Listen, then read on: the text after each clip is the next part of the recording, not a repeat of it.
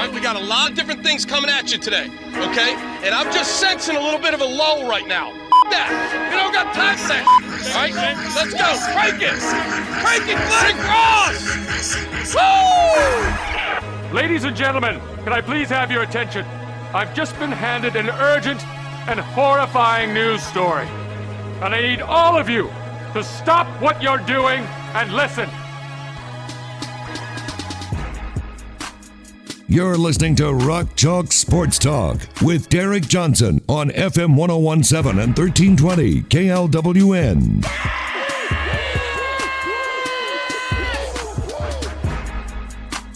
What's happening? Welcome in to another edition of Rock Chalk Sports Talk, our first edition of the new year of 2022. So happy New Year from Adam Dravetta and Derek Johnson. What are our goals this year on the show? Do we have any? Do we have any New Year's resolutions? I don't. Not off the top of my head. I kind of stopped doing the New Year's resolutions things. You know, I actually. What's interesting, and I'm not disparaging this. It's whatever works for you. But what's interesting, you still do Lent. I do.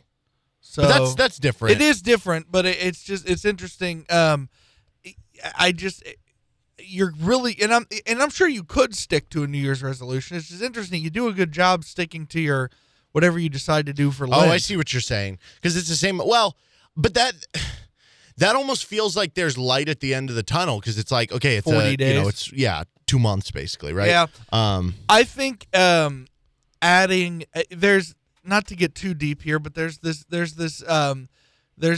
philosophy in Japanese culture called Kaizen, which is just the process of getting better every single day. And what's funny is a lot of like one of the reasons a lot of like Japanese cars are so good is because they bring that concept and that philosophy into their quality assurance and their quality control areas of their business. And so it's the concept of getting better every single day. And you have these things where they're called Kaizen bursts, which that's a lot of improvement in a very short period of time. And then I can't remember what the other term is, but the other term is just for smaller improvements over the course of time. But anyway, point is, I think whether it be a New Year's resolution or just an everyday thing, if you make it a point to be honest with yourself that you did a little bit better every single day, because a successful year is just 365 successful individual days. You're not going to have a successful year on January 1st. It takes the whole year. Yeah, and I have a couple things like obviously you want to do in 2022, but I don't know. I feel like they don't hold. But if you have one, then great. Good on you. In general, I try to see 80 movies I've never seen before and read 40 books I've never read before. That's a lot better than I have. So far, so good. Well, for KU, that New Year's resolution, I don't know what it might be. It might be play better than they did on January 1st, which I guess would be in 2022. So they started off bad. Yeah. So not great there. That was just kind of a stinker of a game, honestly, between. It looked a lot like how I expect the T-Mobile Center game to look every year. That is actually probably a pretty good comparison. I would still say it got louder than that, more energetic, but I was there. I would say, I don't know, if there's room in there for 16.5 about that many people, like it wasn't a full house. But again, like I'm not claiming it's not anybody's fault that it wasn't a full house. 48 hours. Yeah, they bought tickets. Like I know alumni purchased tickets just so they could keep the sellout going. But it just, you had a game that was scheduled so late. Yeah, it was 2 days on to plan. New Year's Day, where a lot of people already have travel plans. They're going to be out of town or something, or they might just be, hungover, wanting to watch all the football games going on. There's so many reasons to not go. And on top of it all, there was a snowstorm, a sleet storm, whatever you want to call it. I think if the weather is like it is today, you get 16 in there. Oh, I agree, 100%.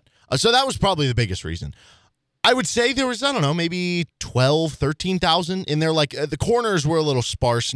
It didn't get up to where like the bleachers were. And if you go a few rows below those, it would be more like mixed. Like maybe you'd have 3 out of 10 people were sitting in a row or something like that. So, but it was still a very good attended considering all of those things that happened. But it just wasn't a normal Allen Fieldhouse vibe because of that. Again, not anybody's fault. It's just what it was.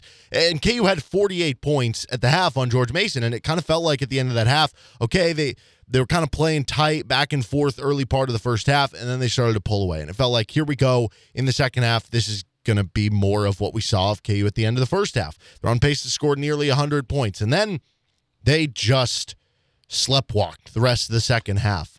28 points in the second half. They only end up with 76 in the game. I think the 44% that they shot from the field was the lowest they've shot this year. I'm pretty sure every other game they've shot 48% or higher, so this isn't just a new low this season. This is by far a new low. Didn't shoot great from three, didn't shoot great from the free throw line, which is continuing to be kind of a weird trend that, who knows, that might unearth it at some point later this year.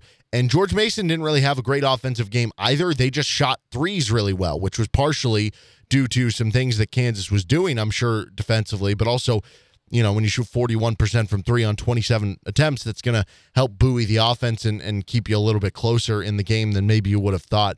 But yeah, just kind of a weird game, kind of a sleepwalking game.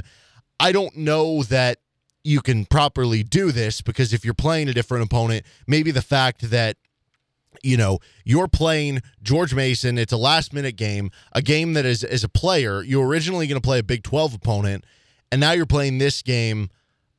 I don't know. I would just think as a 22, 21, 20-year-old kid, the day after New Year's Eve, one of the biggest party days of the year for college students, I would just think that would be a little bit tougher to get up for. Yeah, and I'll say, and it wasn't, you know, we went through, and I can't remember if we said this on the air. I know we went through the list off the air, but did we wind up saying on the air this is their first New Year's Day game since that big one against Georgia Tech in 05? Yes, it was. And the big difference there is that was a top five Georgia Tech team that had beat you in the Elite Eight the year before. It was I don't know if it was top five, certainly two top 10 teams. So, yeah, you can get up for that one in that game. Actually, that game started really slow for the Jayhawks against Georgia Tech, and they wound up winning in overtime. But, yes, the opponent was very, very different, although George, you have that in common. But, yeah, it felt like one of those games. If this team goes on to have a great season, and in future years when we look back on their schedule, we're going to go through, oh, yeah, and they played that game. I mean, that's all this is going to be. Did you ever feel, because I know my answer to this, but I'm interested in yours, did you ever feel threatened by George Mason at any point when it got down to like 7? I really didn't the whole first half or anything. I'm talking about late. Yeah. It was a 5-point game, I think. I think it was like 66-61 or something like right. that. 67-62 maybe. Yeah, it was 5 points. And there was a moment there, and I think George Mason might have had the ball too, because KU, I think, missed the shot. And there was a possession where it was a close game too, and this might have either been at like 5, 7, or 8, where KU had like 3 open threes. They weren't like wide open threes, but they were like open enough. And they just passed up on them. And then they ended up with like a turnover or something. And that was like, oh my gosh, like what is going on here? But it was never like an ultra moment of panic. But I will say this, and I was going to get to this earlier, but I kind of got sidetracked by that New Year's Eve point. You can't really do this because you don't know how they're going to get motivated for different games. And maybe a different game, maybe playing TCU, and I'm not saying like we don't know for sure. I don't know. Maybe they were, maybe they weren't partying. I have no idea, and I don't really care. But if it is TCU, maybe things are changed. But that said, if you have that performance against George Mason, against any of the Big 12 game teams, you probably lose that game. Yeah, I think you're right, but I also think you're right in saying you probably don't, at least not often, have that performance. I don't think you would have had that. I think the circumstances were such that they just played meh. It reminded me a lot of the UTEP game. And I don't even say that because I made the T-Mobile Center comparison earlier. I made it because, it was like Nevada. Nevada was one of those games where you could describe the first half as very similar. That they, in both games, it was a little back and forth between Nevada and KU in the first half, and George Mason and KU in the first half. And then KU at the end of the first half against Nevada had that amazing run. I think they got a breakaway, and then at one point Remy Martin canned a late 3. It was just, a good 8-0 run to end that half. And then KU took that and ran with it and wound up, blowing Nevada out of the water. They just didn't do that in the second half. But yeah, I agree that there are a lot of Big 12 teams you don't beat if you play like that, but I don't know. I just think the circumstances surrounding it have to do with why they played that way. You just don't know the chicken and the egg. Never once felt threatened in that game. Even when I don't know, maybe I take too many things for granted. I just kept thinking, okay, yeah, this is gonna wind up being a game we win, and it's just annoying. It's just ugly and gross, and we're like, come on. It never reached the bleep moment that the Stephen F. Austin game did. Yeah. You're exactly right. Yes, that was a game where it was legitimately other. And hey, it may be worth noting now they've had 2 of those games in their last 3. So, but again, weird things happen. I could very well be wrong, but I expect a better performance tomorrow night. Yeah, 100%. Now that said, obviously you were also missing Remy Martin, which that can be a tangible difference in the game. Yeah. I just saw this. Gary Bedore tweeted this out. Bill Self said from the team bus that Remy Martin, who had a swollen and stiff knee, which was the reason he missed that game, he practiced today. Okay. And he is okay health-wise heading into Tuesday's game at Oklahoma State. I would be interested in, this is a question I always love when coaches are asked, if this was an NCAA tournament game, would he play? I would be interested, and not tomorrow. I'm talking the shape he was in Saturday. Yeah. I would have been interested in that being asked, but that's also, it's kind of early to be asking those sorts of questions. But it just to give you an idea, you can always get an idea of how, and sometimes Self will volunteer the information, where he's said before, if this was a game where we needed him, he would, he would word it in such a way like if this was a must-win, he would be in. I wonder if that's the case. Nobody asked him, and I'm fine with that. They don't need to ask him. But I would have been interested in Self's mindset. Had Saturday been, you need it to win the Big 12, or it's an NCAA tournament game, would Remy have played? Again, I don't know what the answer would have been. But hopefully he comes out. It's a luxury to have players. I don't think Remy Martin would have played any better than Jalen Coleman-Lands did. No. So, I don't know. Maybe it worked out. Yeah. And the offense, you can easily point to say they only had 76 points. They only had 28 points in the second half. They had their lowest field goal shooting percentage, all those things to say those are exact reasons why Remy Martin is missed and that he can create for your offense. He hasn't been one of your 2 best offensive players so far, though. I think there is clearly, I don't want to make this sound like KU is not better without or with Remy Martin. They are clearly a better offense. They are clearly a better team with Remy Martin in the lineup. I want to make that clear. I also don't think we should take that one game as gospel. A, it's one game. B, like I said, the circumstances of everything that went on in the game, the day after New Year's and kind of a weird environment and everything. But also KU, it's not that KU didn't get open looks from 3 in that game that they just missed. That happened in the game. Yeah. If they have a good shooting game and they hit 2 more threes, and we're not having this discussion. No, you're winning by double digits. You're scoring in the 80s. And we all remember, we got to see or had to see firsthand that Villanova team in 2018, what they looked like when they were on. Even that team had a couple games in the regular season that you saw them lose to a Big East opponent, and I can't remember specifics, but the point is they just had games where you're like, are you serious? That one? Yeah. And so these things happen. You have great shooting teams still miss shots sometimes. Well, and I don't say that again. Like KU again, better offense, better team with Remy Martin. I'm just saying I don't think we should panic to say, oh, if they don't have Remy Martin, now they go bad. to. Yeah, exactly. Yeah. Exactly.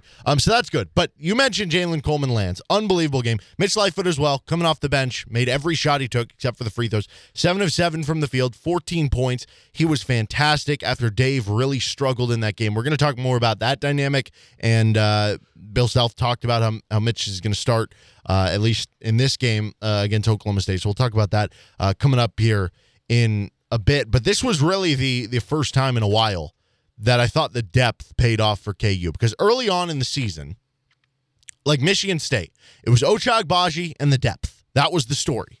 And early on in the season, you would have Bobby Pettiford come off the bench, or Zach Clemens would hit a couple threes, and the depth was a story. It was a big part in why KU was being successful. And then at some point along the way there, I don't know if it was game 4, game 5, 6, somewhere in there, the depth started to maybe taper off a little bit, and it wasn't as impactful as it had been. And then over these last 3 or 4 games, we had the rotation condensed, where it was basically 6, 7 guys in the rotation for KU, and nobody really else was cracking meaningful minutes. In this game, you had to have the depth pay off because of the fact that Remy was out, because of the fact that you already had to have some of the depth move up to the starting rotation. You needed to have other guys step up as well, with Ochai Agbaji and Christian Braun missing, I think, a combined 19 shots in that game, both having really their first off shooting nights together as a duo. I'm not expecting that to continue, but you needed somebody to step up. And so far, there had been times this year where you looked at it and kind of wondered if this was more of just a two-man show and would anybody else kind of reach those levels. Well, you got that. Jalen Coleman-Lands and Mitch Lightfoot provided that. You don't win that game without either one of them. Jalen Coleman-Lands had the game, and I'm talking about him specifically because he's a transfer. Jalen Coleman-Lands had the game that you've said that you expect Yesufu to have at some point this year. Yes. And I still agree with you that game is still somewhere in there for Joe Yesufu. But that was what I kept thinking during that game, was that's the game that you have said all along that this is what Joe Yesufu will do at some point this year. And Jalen Coleman-Lands did exactly that. This is why you honestly, you may have brought him in thinking he was going to play more often than he does. But you brought him here because you know he's capable of exactly what he showed you Saturday. And that's big. And the fact that he was willing to, not just willing, able to do that. I think a lot of players are willing. Like, a lot of people talk about selfishness and team play and that sort of stuff. I think there are a lot of players who are willing to say, okay, yeah, fine, I'll ride the bench and do what I need to make what's best for the team. And that's fine, but very few players are willing to maintain focus throughout riding the bench, and then when your number's called, bam.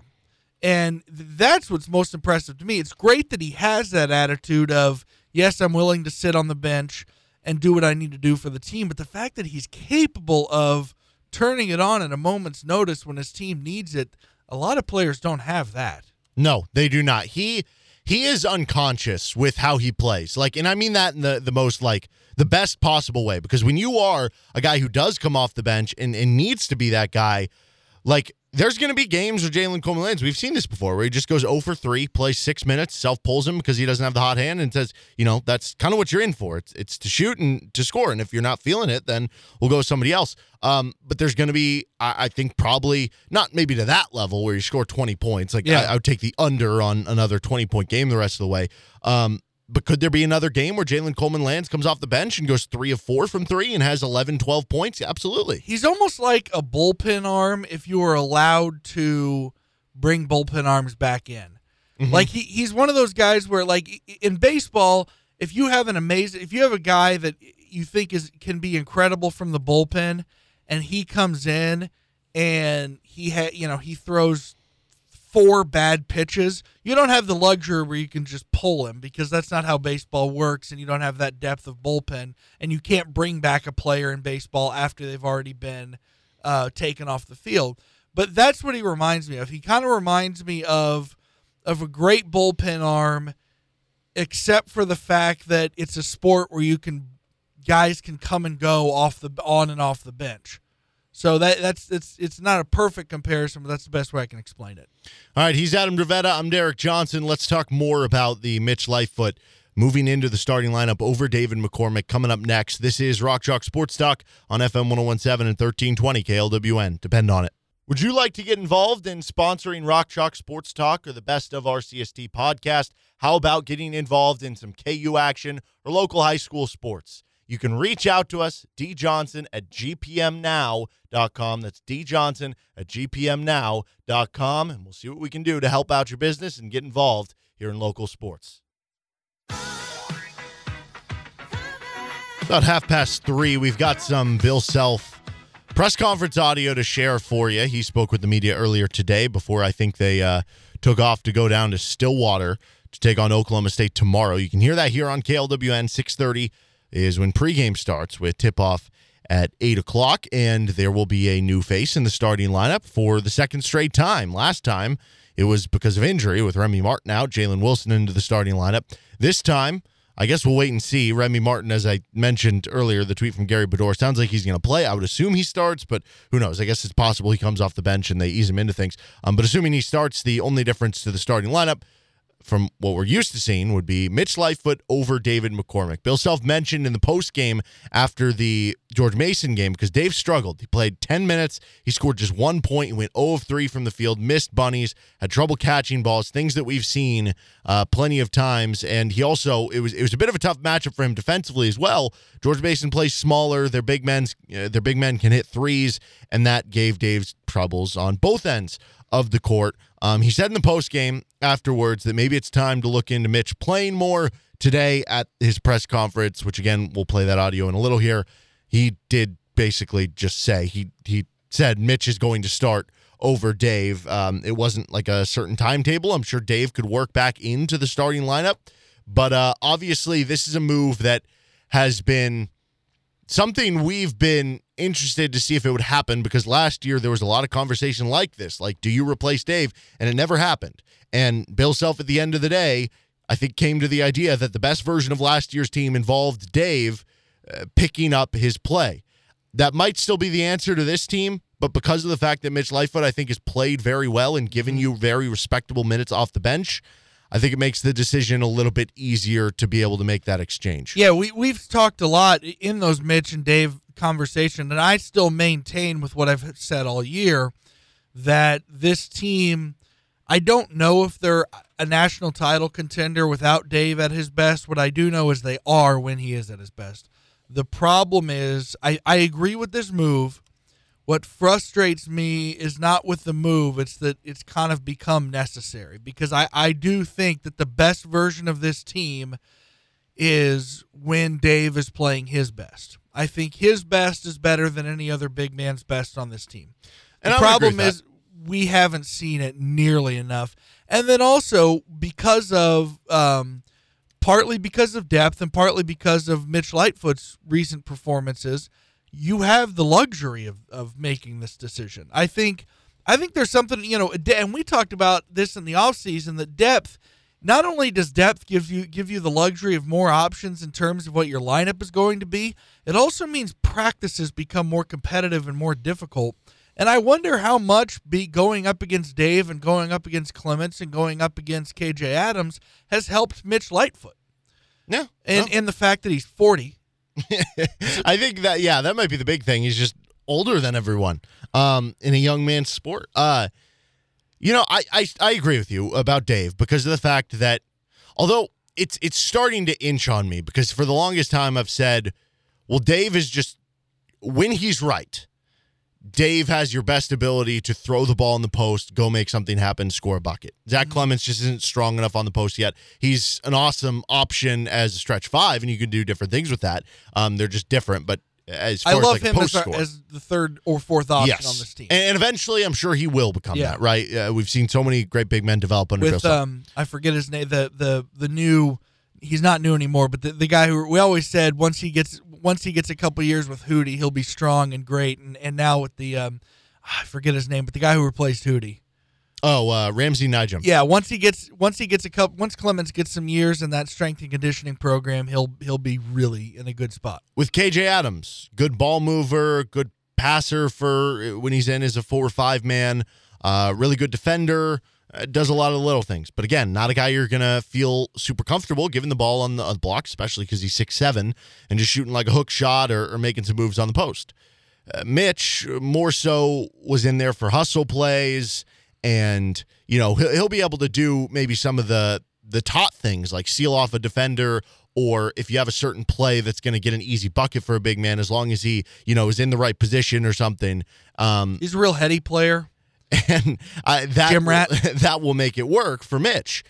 But I think what we've almost seen this year is he's been more efficient on the block. I mean, perfect example was that game. That wasn't a game where he went 7 for 7 just off of all dunks and stuff like that. Like, yes, and he misses. did have. It wasn't like they were all, it wasn't easy like putbacks. It's not, it's not like 10 of his points came from a rebound and he was right there for a putback. He was hitting hook shots. He was doing those things that you expect David McCormick to do.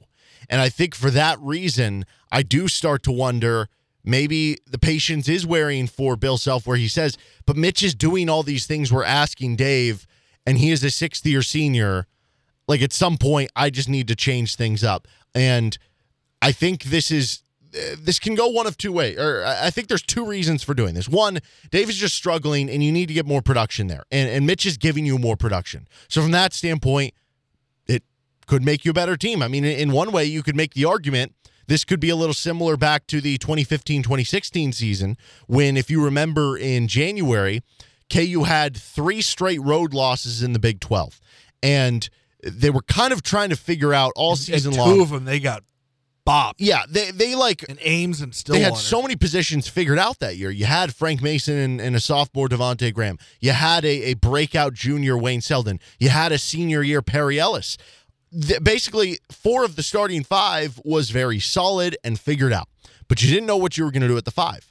Hunter Mickelson really kind of went off in the World University Games over the summer, that offseason, which got people thinking like he was going to be the guy. That didn't end up being the case. You had Sheck Diallo, who that didn't really work out. Jamari Traylor would be an option there. Landon Lucas. And finally, they settled on Landon Lucas, whether it was because I think there were some things. Wasn't that the year they had the goofball from Cleveland, too, that didn't wind up working Bragg, out? Yeah, Carlton Bragg. And they had, I think some of the players said, we just play better with Landon in the game, like we want him to build self. I don't know if that's the case of what happened here, but you had that kind of happen, and from that point on, once he settled in as the center, that team won it was like 16 straight games or something like that before the eventual super close loss after a borderline call against Villanova in the Elite Eight. From about February till that game, they were the best team in the country. And Landon their Lucas, winning streak started before February, but just that's the line of demarcation. Yeah. From February 1st till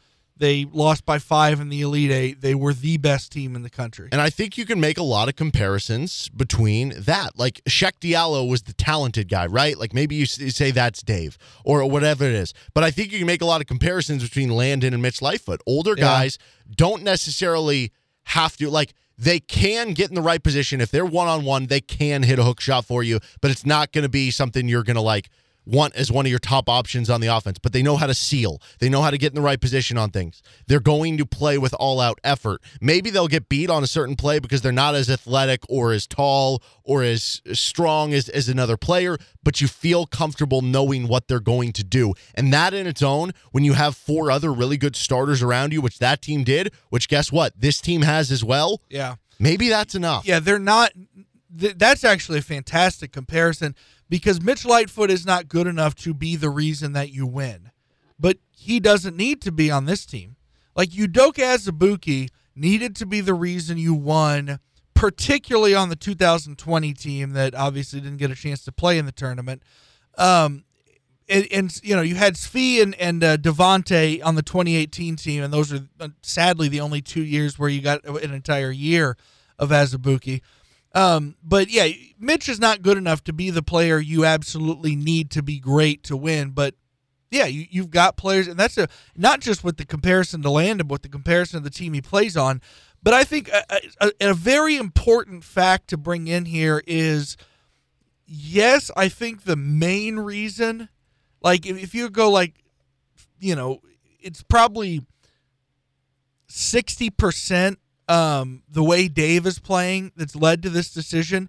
But I think the good thing is it's at least 40% the way Mitch is playing. Whereas I think it could have just, you know, you don't want one of those deals where it's 80% the way Dave is playing and you don't really have anybody behind him to make a decision to go to. You just know it's got to be somebody else. Yeah.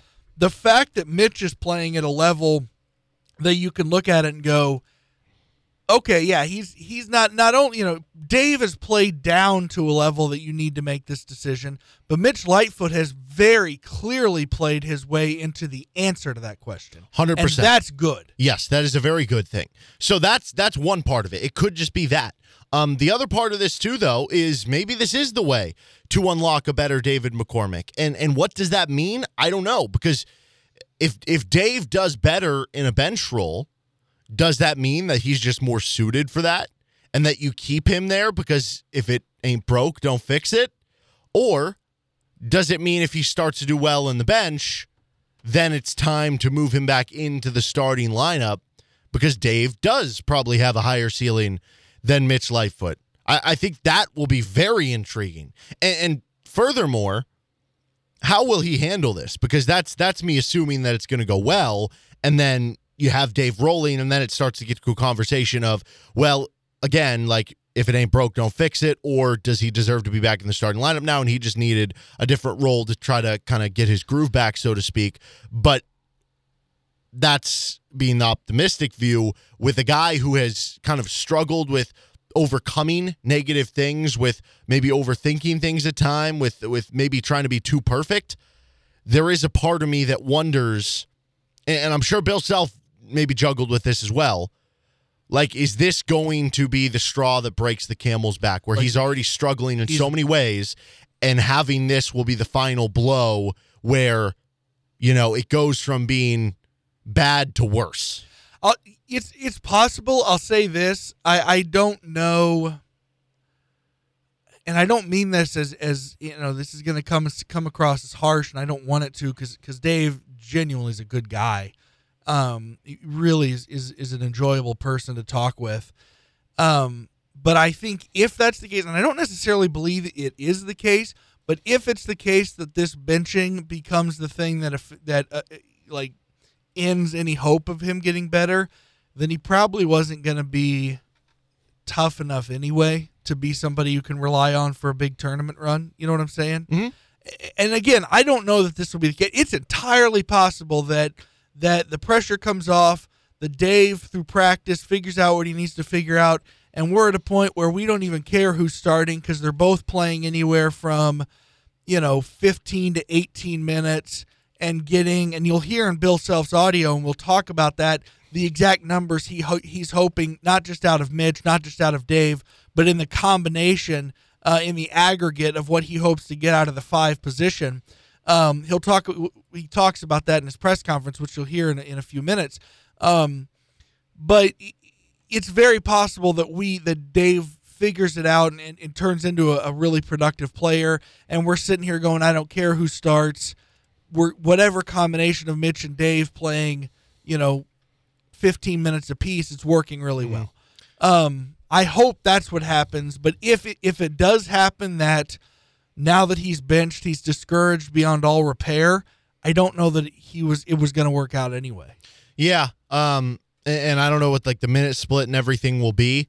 I don't know what this means for guys like Zach Clements and KJ Adams, like Jalen Wilson being at the 5. I know a lot of people have said that, but I think the fact that Dave has struggled so much has kind of taken away from the fact that Jalen Wilson has not been good. So I don't really want to get into that conversation of should Jalen Wilson be playing the 5. But if Dave going to the bench and he continues to struggle, and like I said, this makes it worse because it puts you in an even bigger funk, then maybe we do start talking about Zach Clements or KJ Adams playing a bigger role in addition to Mitch already starting and play a bigger role. And I didn't think we would get to a point where Dave would ever really lose his footing on the starting lineup, because as bad as it got last year, he still stayed in there.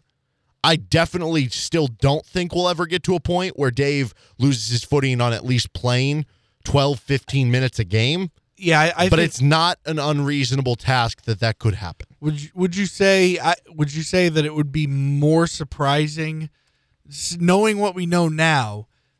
It would be more surprising if Clements overtakes him than it was that Mitch has overtaken him. I would say that would be more surprising.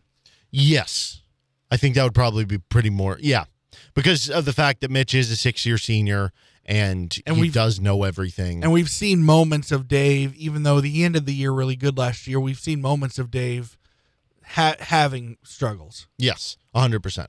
All right, let's let you listen into that Bill Self audio coming up after this timeout. With Adam Dravetta, I'm Derek Johnson. This is Rock Chalk Sports Talk on FM 1017 and 1320 KLWN. Depend on it. Tough getting out of bed this morning after your weekend-long bender? Uh-oh. Sounds like somebody's got a case of the Mondays. Instead of focusing on Monday, it's time to rehash the glory days of the weekend that was, right now, on Rock Chalk Sports Talk with Derek Johnson. When you come in on Monday and you're not feeling real well, does anyone ever say to you, sounds like someone has a case of the Mondays? No, man. All right, it is a Monday, our first Monday of 2022.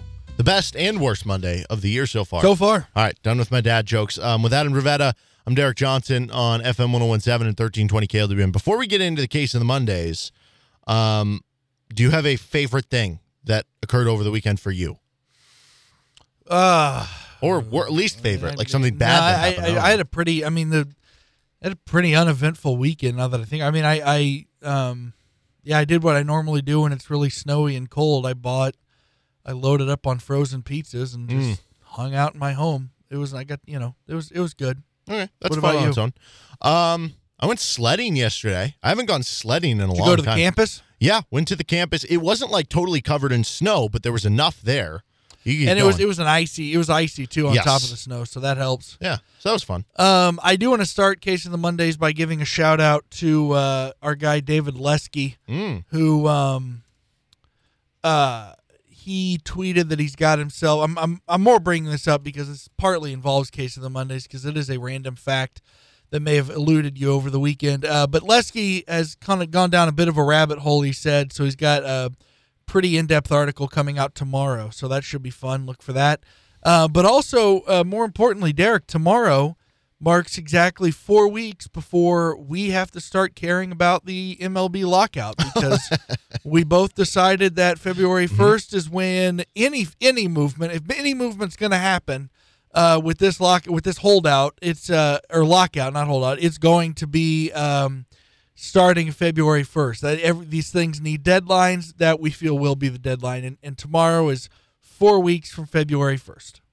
Okay, that is good to know. Put it in your calendar. As soon as it turns February 1st, it should pop up for everyone. All right, let's get on to our official edition of Case of the Mondays here on your January 3rd. First up, the Antonio Brown saga that occurred yesterday. Did you see this? Did you see this whole thing that happened? Oh, I sure did. Oh my goodness, this was I was watching as I'm sure many people were watching the Chiefs game, so maybe you didn't know. And I had one TV on the Chiefs game, and then I had the smaller TV in the corner that was on Red Zone. And the Chiefs game is on with sound and stuff. Red Zone is muted, so I have no idea what's being said when they flip over to show what is happening with Antonio Brown. And when I saw he was basically stripping down on the sideline, taking off his shirt, his gloves, throwing it into the stands. Basically in the middle of a play, the play clock's going, he's just running down through the end zone, and then he leaves the stadium. I immediately texted some friends who were watching, maybe Red Zone or other games. I was like, why did Antonio Brown get ejected? You still have a friend in Tampa, didn't you? I did. I didn't text him. Okay. I did with some other friends who we, bet on football games and stuff together. And I immediately texted. I asked, why did Antonio Brown get ejected? Because I just figured he got ejected. Oh, no. And that was in response to that. Come to find out that there was everybody was like, we don't know why he did this. He just did this. And then we found out in the aftermath, again, basically he just quit on the team. They were down 24-10. Through that point in the game, I think he had 5 targets with 2 or 3 catches. He wasn't super involved. The initial reports I saw, and these could be inaccurate because they were early on, but the initial reports I saw, he was chapped because they were down 14, but they wanted him to go back in the game.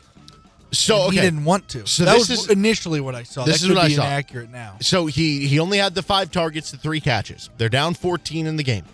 And for whatever reason, somebody said something to him, or that he was maybe hurt and I don't know, maybe he was just making excuses.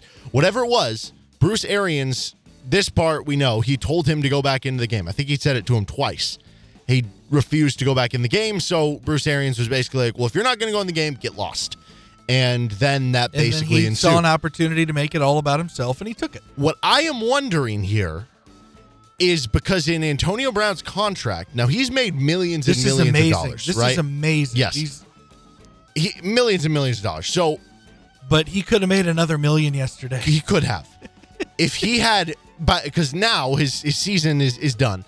If he would have had 8 more catches over the course of the rest of that game and the next game, which is very possible, especially with Chris Godwin out, 55 more receiving yards. Yep. And I think it was one more receiving touchdown. One touchdown. He would have got $1 million. But he would have gotten a third of $1 million if he got any one of those things. Unbelievable. So he still each could, it one could have was been like, adding okay, up. exactly. So even if he didn't get Like all the 55 3, yards would have been the easiest. Exactly. Like even if he didn't get all 3, he could have at least gotten $333,000. Mm-hmm. That's unbelievable. Like, first of all, that you left that on the table, but second of all, I wonder if that played into No it. wonder he's not paying his damn bills to his caterer. He's costing himself bonus money. Well, do you think that played into it? That he was like, you guys, like, do you think in his, because we have, from what we've known, the long list of crazy things that have happened with Antonio Brown, he's not always the most rational person. Do you think in his mind, he might have thought, you guys are doing this on purpose. You guys are not throwing me the ball to avoid paying me $1 million. I'm sure. I'll be honest with you though. I always, in general, I say look out for when things are going bad. Wasn't it Odell Beckham who tried to fight the kicker net? Yes, that sounds very familiar. So yes. And Jalen Ramsey was like this in Jacksonville. Always he just punched a teammate yesterday. Look out for players who want to show off how mad they are when things are going down. Like everybody's mad when you're losing by 14 to the Jets. Everybody's mad when you lose 3 or 4 games in a row. Everybody's mad. But the players that really overcompensate to be like, let me show everybody how mad I am. I'm the most mad. I'm going to hit the kicker's net. I'm the most mad. They want everybody to see, wow, he's really impassioned. Look at him go. He really cares. Look, he's Antonio Brown. Look, the Bucs came out winners in this. Antonio Brown has made it clear since the beginning who he is. This hissy fit was always going to happen. It was inevitable, but the Bucs got a Super Bowl ring with him before the inevitable happened. So they came out winners here. Oh yeah. Yeah, so that whole thing, I don't know. And there's a lot to think of this. I mean, from the Buccaneers standpoint, like what does this mean? We'll talk about that later. I'll say this, I'm really irritated. Bruce Arians, and he's not the only coach who would do this. This is NFL coaches really think that saying anything to the media is like giving away the codes to our nuclear arsenal. Mm-hmm. But the fact that, look, man, you brought in the circus, answer for it. Yeah. And his refusal to answer for it was childish, but it's also in line with basically what every other NFL coach would do. Well, you know what, too? I know a lot of people kind of are under the assumption of the only reason he's there, and I think there is a good credence to this, is because of Tom Brady. Oh, yeah. He should probably have to answer it to it, too. But because everybody knew something like this was going to happen, it was only a matter of time. Do you think Antonio, he's obviously done this season. Will he ever play another NFL game? I don't know. I think a lot of teams will be tempted because of the fact that his blow up happened almost 2 years into his time with the Bucs, and they won a world championship with him. And so I think teams are going to be tempted to say, hey man, if we can keep it, at least keep his blow-ups in-house at least for a year, and he's still playing at that level, look what it did for the Bucs. So I think it's possible. I kind of have a hard time believing that Jerry Jones and the Dallas Cowboys won't at least kick the tires there.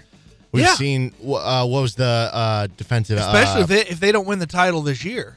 If they don't make the Super Bowl, and I think they're probably the second or third best team in the NFC right now. Well, heck, maybe he will play again this year. Michael Gallup out for the year, you know? Yeah. They're just like, hey, Antonio Brown, come on board. I don't think that'll happen, but, like, it would not surprise me at all if the Cowboys did sign. I can't remember the name of the defensive end who, Greg Hardy, Like had the sexual battery stuff over his head with the allegations. Which, for the record, much, much worse than Antonio Brown is doing annoying things. What Greg Hardy did was awful. And they gave him a shot. Yeah. So that would not that's a good point. Totally surprise me. Elsewhere in the NFL, in a, I don't know, story that isn't really game related, did you see this after the game? The railing, that hangs over like the where they enter the locker rooms. Can I point out, before you go on, can I point out we on Thursday, our last show, we compared this franchise. We discussed a stadium, a problem at this stadium, and then compared this franchise to floating turds. Mm-hmm. Just in our last show. Yeah, we had our award show, and they had the pipe of the year, which the different pipes that broke, and now their stadium, the railing that hangs over the area where, the players walk in, and they usually will, reach up and give high fives to the fans. It, collapsed and came down, and some fans came down with it. I think, fortunately, everybody was okay. And Jalen... he, hung out with some of the fans. Jalen Hurts took some pictures. The guy who took the brunt of this fall, Jalen Hurts, gave him his game gloves. But look, man, it could have been terrible in multiple ways. It could have been terrible in that one of those fans that fell could have gotten very, very hurt. One of them falling on Jalen Hurts could have severely injured him.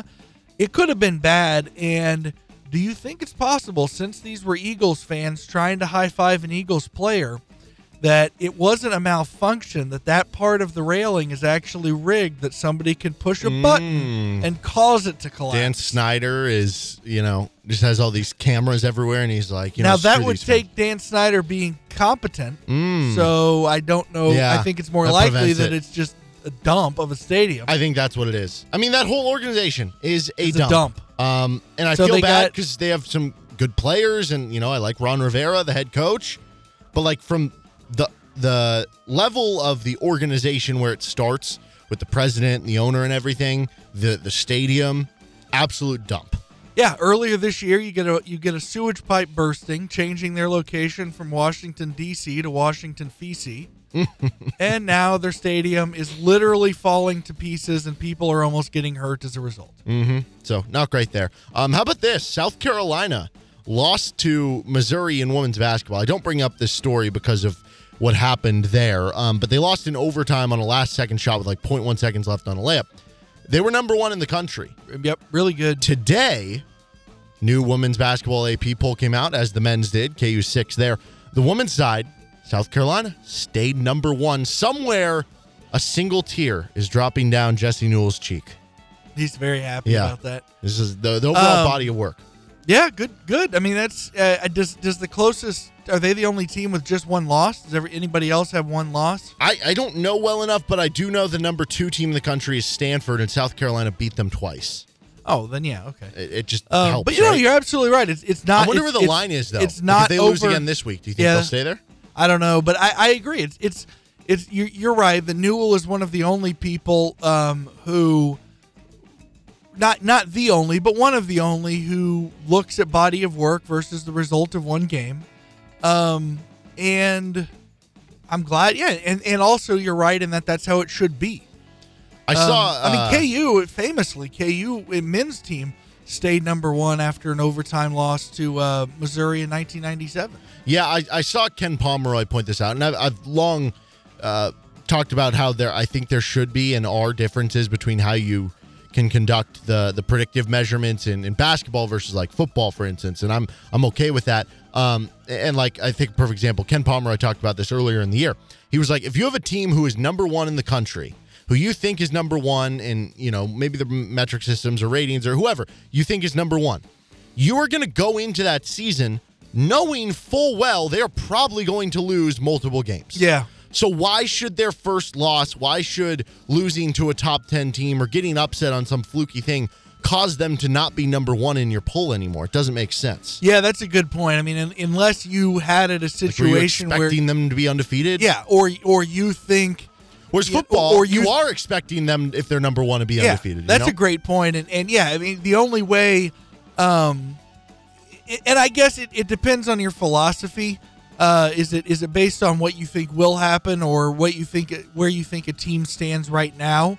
Like there are some people who think, they'll have a team ranked 5th, but they think by the end of the year they could be that they might prove out to be the best team, but at this moment they're 5th, so they rank them 5th.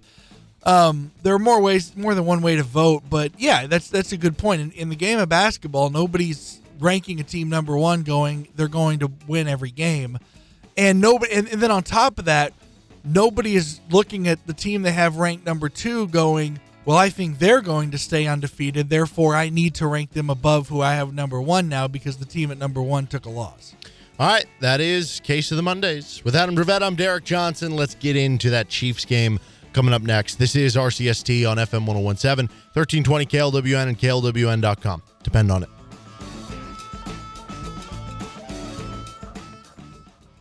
Would you like to get involved in sponsoring Rock Chalk Sports Talk or the Best of RCST podcast? How about getting involved in some KU action or local high school sports? You can reach out to us, djohnson@gpmnow.com. That's djohnson@gpmnow.com, and we'll see what we can do to help out your business and get involved here in local sports.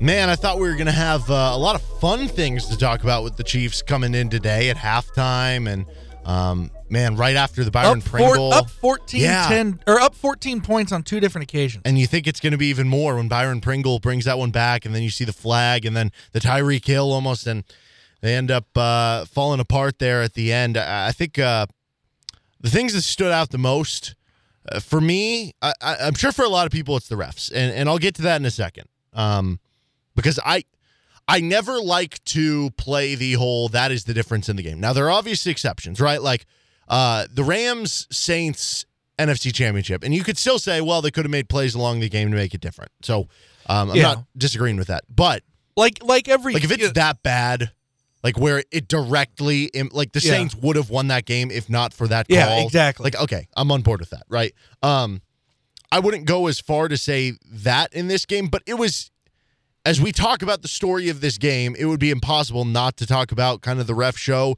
as part of it, especially because literally guys on the, like Joe Burrow in the postgame said, we got fortunate with missed calls. Yeah. Andy Reid in the postgame said, I would like to talk about all the different calls, but I don't want to get fined. That annoys the hell out of me. Yeah, just get fined. Just get fined. Yeah. But yeah, it's the story of the game. You've got. But I don't want to start with that. That's fair. Yeah, go ahead. So I think the most riveting thing to me about why they lost that game was poor coaching decisions. And I don't mean to say that it's poor coaches, coaching decisions, right? Like exactly. Patrick Mahomes can be the best quarterback in the world. He could make a bad interception like the Washington football team one, right? That was very dumb.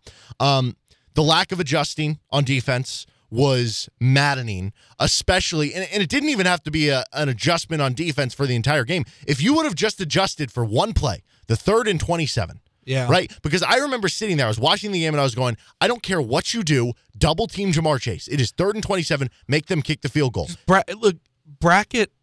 Put a safety up there, man. Because, and as soon as I saw they brought the safety in or brought an extra guy into the box, you could tell they were blitzing. It was one-on-one. I was going, all Joe Burrow's going to do is just lob this up. The blitz isn't going to affect him. He's just going to say, beat me. And they couldn't. Especially when you've at least learned by that point in the game that you're getting pressure and sacks without blitzing. Yeah. They had, 4 sacks? Okay, between that, this goes back to good coaches can make dumb mistakes. I think it was a dumb mistake to not let them score. I kind of go back to, it's everyone talks about, you get any coach in a room to do an interview to talk about Bill Belichick, they'll gush on and on about how amazing he is at doing this and that, and nobody ever learns anything from him. Nobody ever looks and goes, he's the best guy to ever do it. Maybe let's copy off him a little bit. Because he was one of the first to bracket to double bracket a single player and say, beat me with your other guys. Yeah.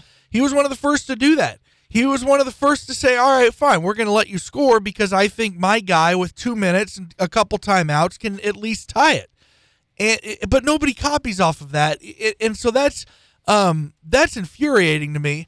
But yeah, back to whether it be that decision on the 3rd and 27 or how long it took them to start playing Willie Gay and Snead a little more, and they just never really adjusted on that end of the ball.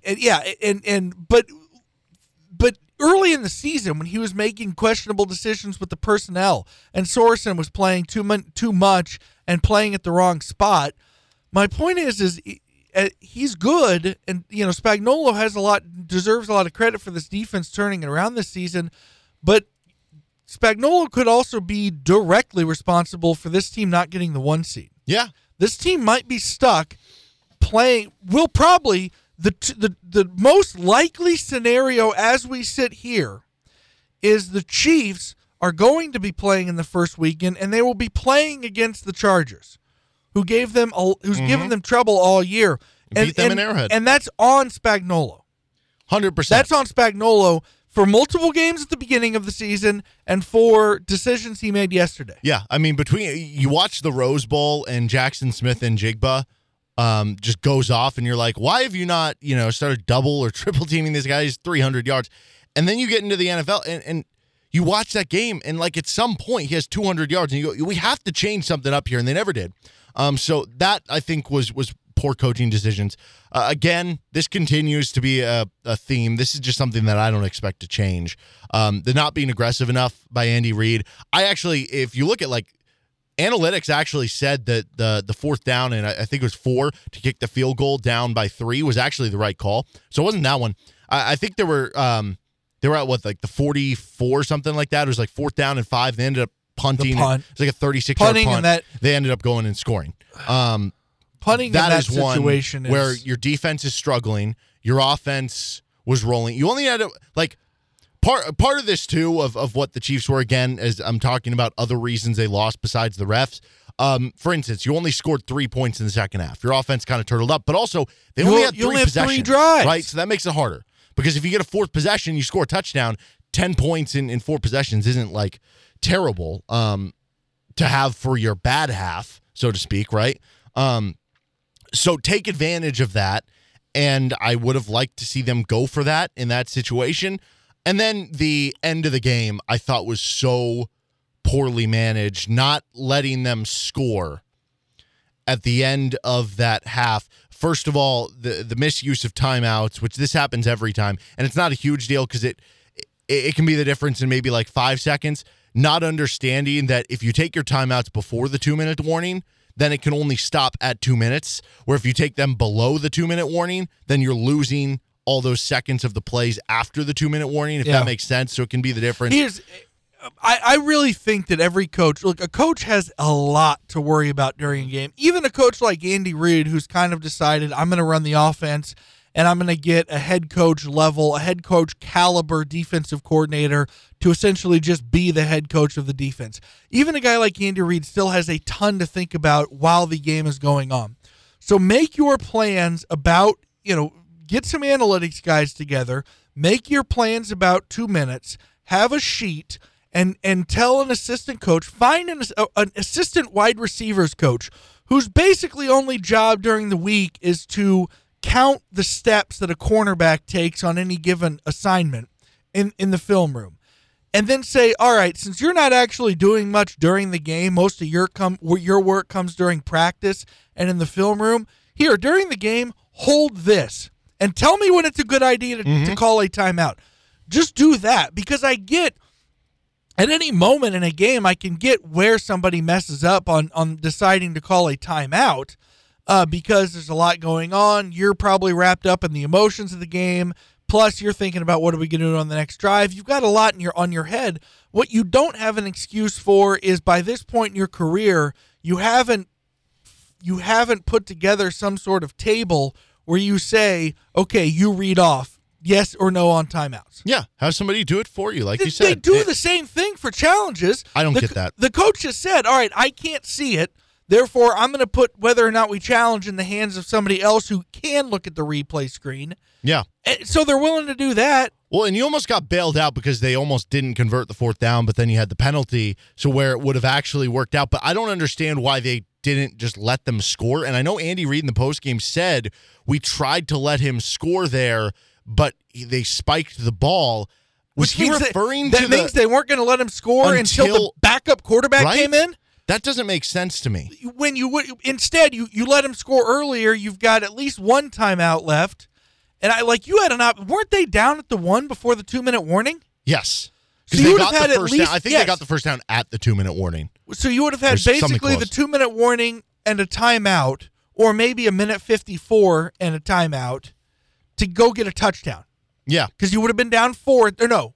You would have been down 7 because it was tied. No, they stopped them all the way to 4th down. It basically bled out the clock. It bled out all of your timeouts, and it basically made it where that exact situation where you didn't give your offense another chance because basically you were saying we'd rather have this is the logic that by not letting them score you allowed by the time they got the first down. By the time they got the first down and they had 1st and goal, not letting them score was basically you saying we like our chances better for them to either mess something up or miss like a 19-yard field goal than we do our chances of being down 7 with a minute 50 left in the ball. And that is crazy to me when you have Patrick Mahomes. Getting 4 downs on everyone because you're not punting there. And if you want to say I don't like the odds of, well, if we tie the game, we'd go to overtime and be a coin flip, then you can always go for 2 if you score the touchdown. Exactly.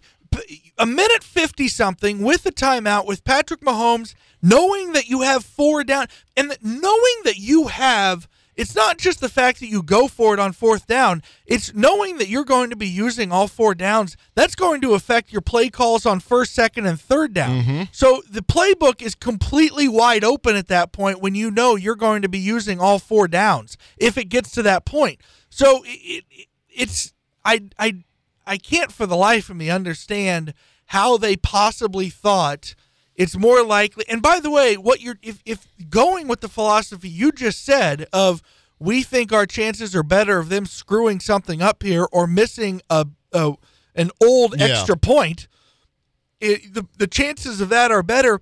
Even if you think the chances of that are more likely than you scoring, you're still playing for overtime at that point. Yeah. Because it would have gone to overtime. Had Cincinnati beefed something up, then it still would have wound up in overtime. It doesn't make sense. It really doesn't make sense. So that, to me, was the main reason why the Chiefs lost. But also, like I said, you can point to 3 points in the second half. You can point to missed opportunities. The kick return that got called back. If you don't have that guy holding, because that guy didn't need to hold for that to be it was the right call. Yeah, but I don't know if he needed to. Yeah, I think that the camera angle they showed on that replay, I don't think that Byron Pringle was as deep as it looked because they only showed the replay even then, from the end zone. The Tyreek drop, right? Yes. The Travis Kelce drop on I think it was 3rd down where Mahomes rolling to the right, throws downfield, and he just drops it. Those things continue to plague the Chiefs and just miss opportunities. To be clear, it's still possible. Like it's not like on the topic of that hold.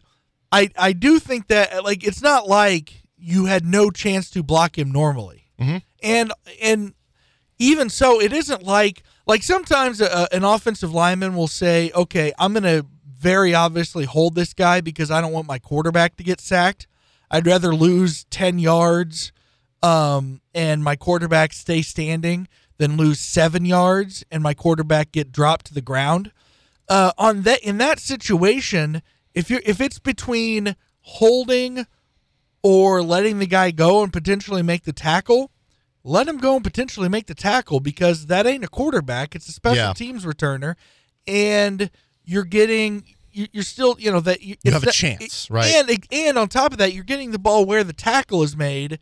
Not you're losing 10 yards. Whereas if you hold a guy and you say the sack is going to be -7 yards and the hold's going to be -10.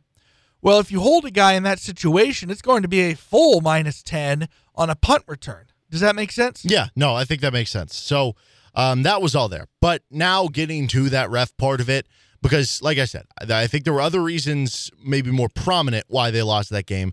But the ref show was definitely a part of how that went. Because, like I said, I don't like blaming games on refs. It's kind of weak. But when it happens to that level in my eyes, it has to be talked about. Because you had the obviously play at the end where they convert on the flag on the 4th down. I think that was the right call.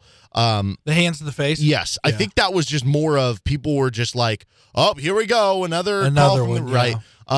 But you had had the refs been good all day, everyone would have been mad at Ward there, correct. Not at the ref. Correct. You had the drive that the Bengals scored a touchdown, I think, to make it 31-28. You had a 3rd down and like a 10 or 11 at their own end of the field, around their like 20-yard line or something. They converted on a phantom pass interference call. That was really bad. And then later in that drive, you want to talk about anticipation. Yes. They just were convinced beforehand. It was on Snead, wasn't it? I think so. They were, and that was so clearly anticipating an offensive or a defensive pass interference that, I mean, it wasn't even like, well, that he had some contact. That was just a bad call, and it was in my mind clearly because they were anticipating it happening. Yes. You had later that drive where the Chiefs just like tackled the guy and they called it like unnecessary roughness for throwing him, or no, they called a horse collar. And his hand wasn't so that was dumb. And that ended up, both those were on that drive that led to the touchdown. The 3rd and 1 that the Bengals had before the 4th down, they missed a very clear false start that would have made it 3rd and 6. Yes. And was it the guard or the tackle? It was the left guard. He's an NFL left guard. His ass moved very clearly. And to be clear, he's an NFL guard. And the reason I want to point this out is because that's a giant ass. Yeah. It's not some, petite fanny that, oh, man, I missed it. He's an NFL guard, which means he has an enormous ass. It's clear when it's moving. Yeah. So you missed that. And then this one I don't think got talked about as much because it wasn't in crunch time. If you remember at the end of the half, so Chiefs were up 28-14. The Bengals ended up kicking a field goal right before half, right? Or was it the start of the 3rd quarter, maybe? No, it was before half because it was 28-17. That's made it, yes. It made 28-17 because the Chiefs could have at least made it 31-17 had Tyreek Hill caught that ball. So they kicked the field goal there, and it was a long field goal. It was like a long 40s or something like 48-yard, that. I think.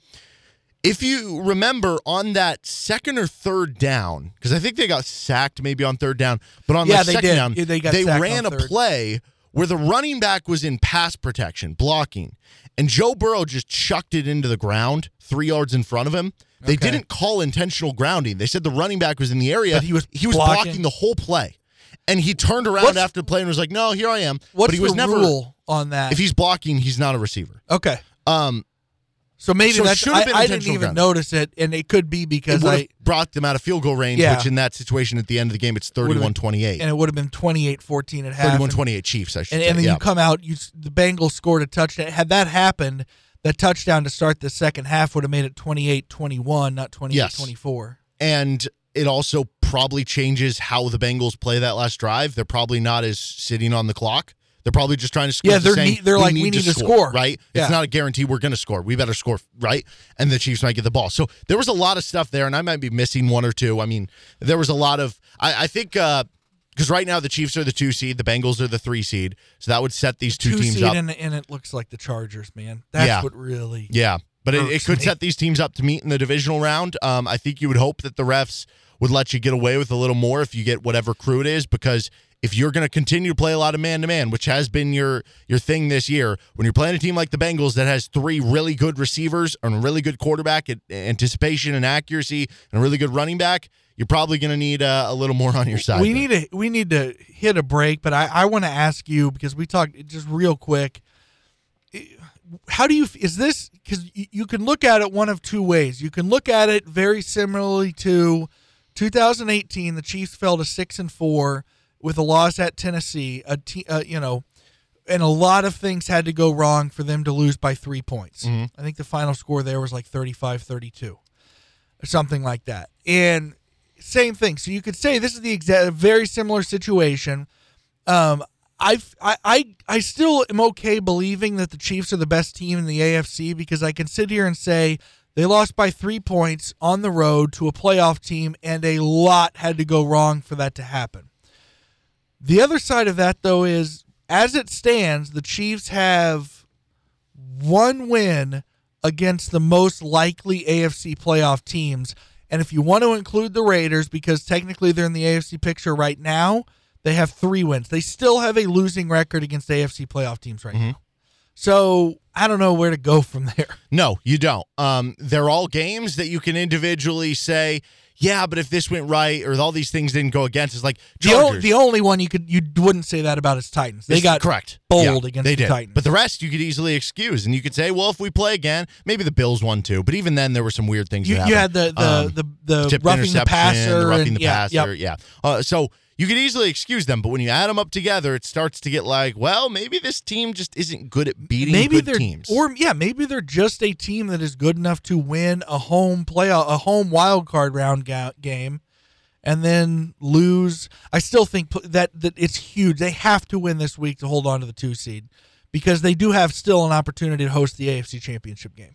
Yeah, I think I wouldn't be surprised at any result at this point in the playoffs, which is kind of weird to say for a team that I think is still the betting favorite to win the AFC. And not just betting favorite, 538 for, a lot of people feel whatever about them. But right now, at this moment, the Chiefs are still 538's favorite to win the whole thing. All right, with Adam Dravetta, I'm Derek Johnson. Let's get to our NFL Monday overreactions next. This is RCST. FM 1017 and 1320 KLWN weather.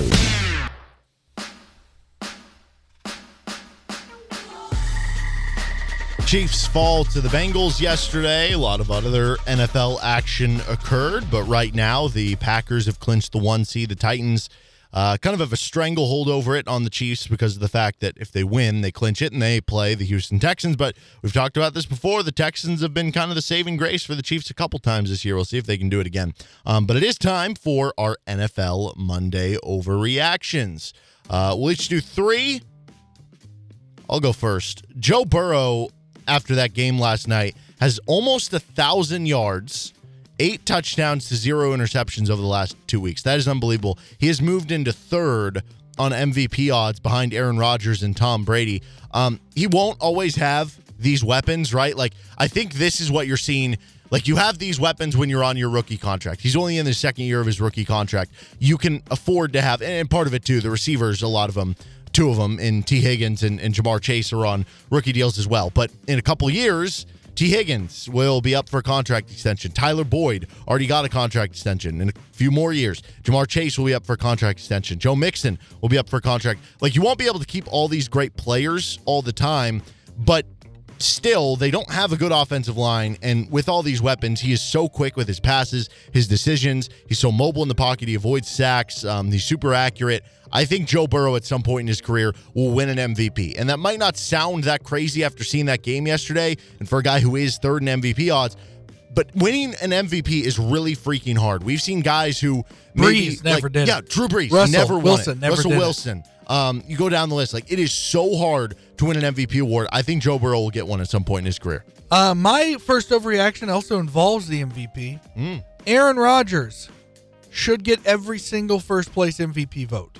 He's not gonna, but he should. I don't think there is a legitimate argument to be made that anybody is above him in the MVP race right now. I think I totally agree with that. He just, you can say, oh, well, the Vikings didn't have Kirk Cousins, and yes, that excuses why the Vikings season, man. Well, yeah, that excuses why the Vikings maybe only scored 10 points last night, but they still put up 37. And yeah, the whole season has been unbelievable. He's amazing. 35 touchdowns to 4 interceptions. I don't know if you saw this stat. I was watching like a pregame show on Sunday. Aaron Rodgers over the last 2 years, and I don't remember how many touchdown passes he had last night. Was it 2, 3, whatever? It was 2.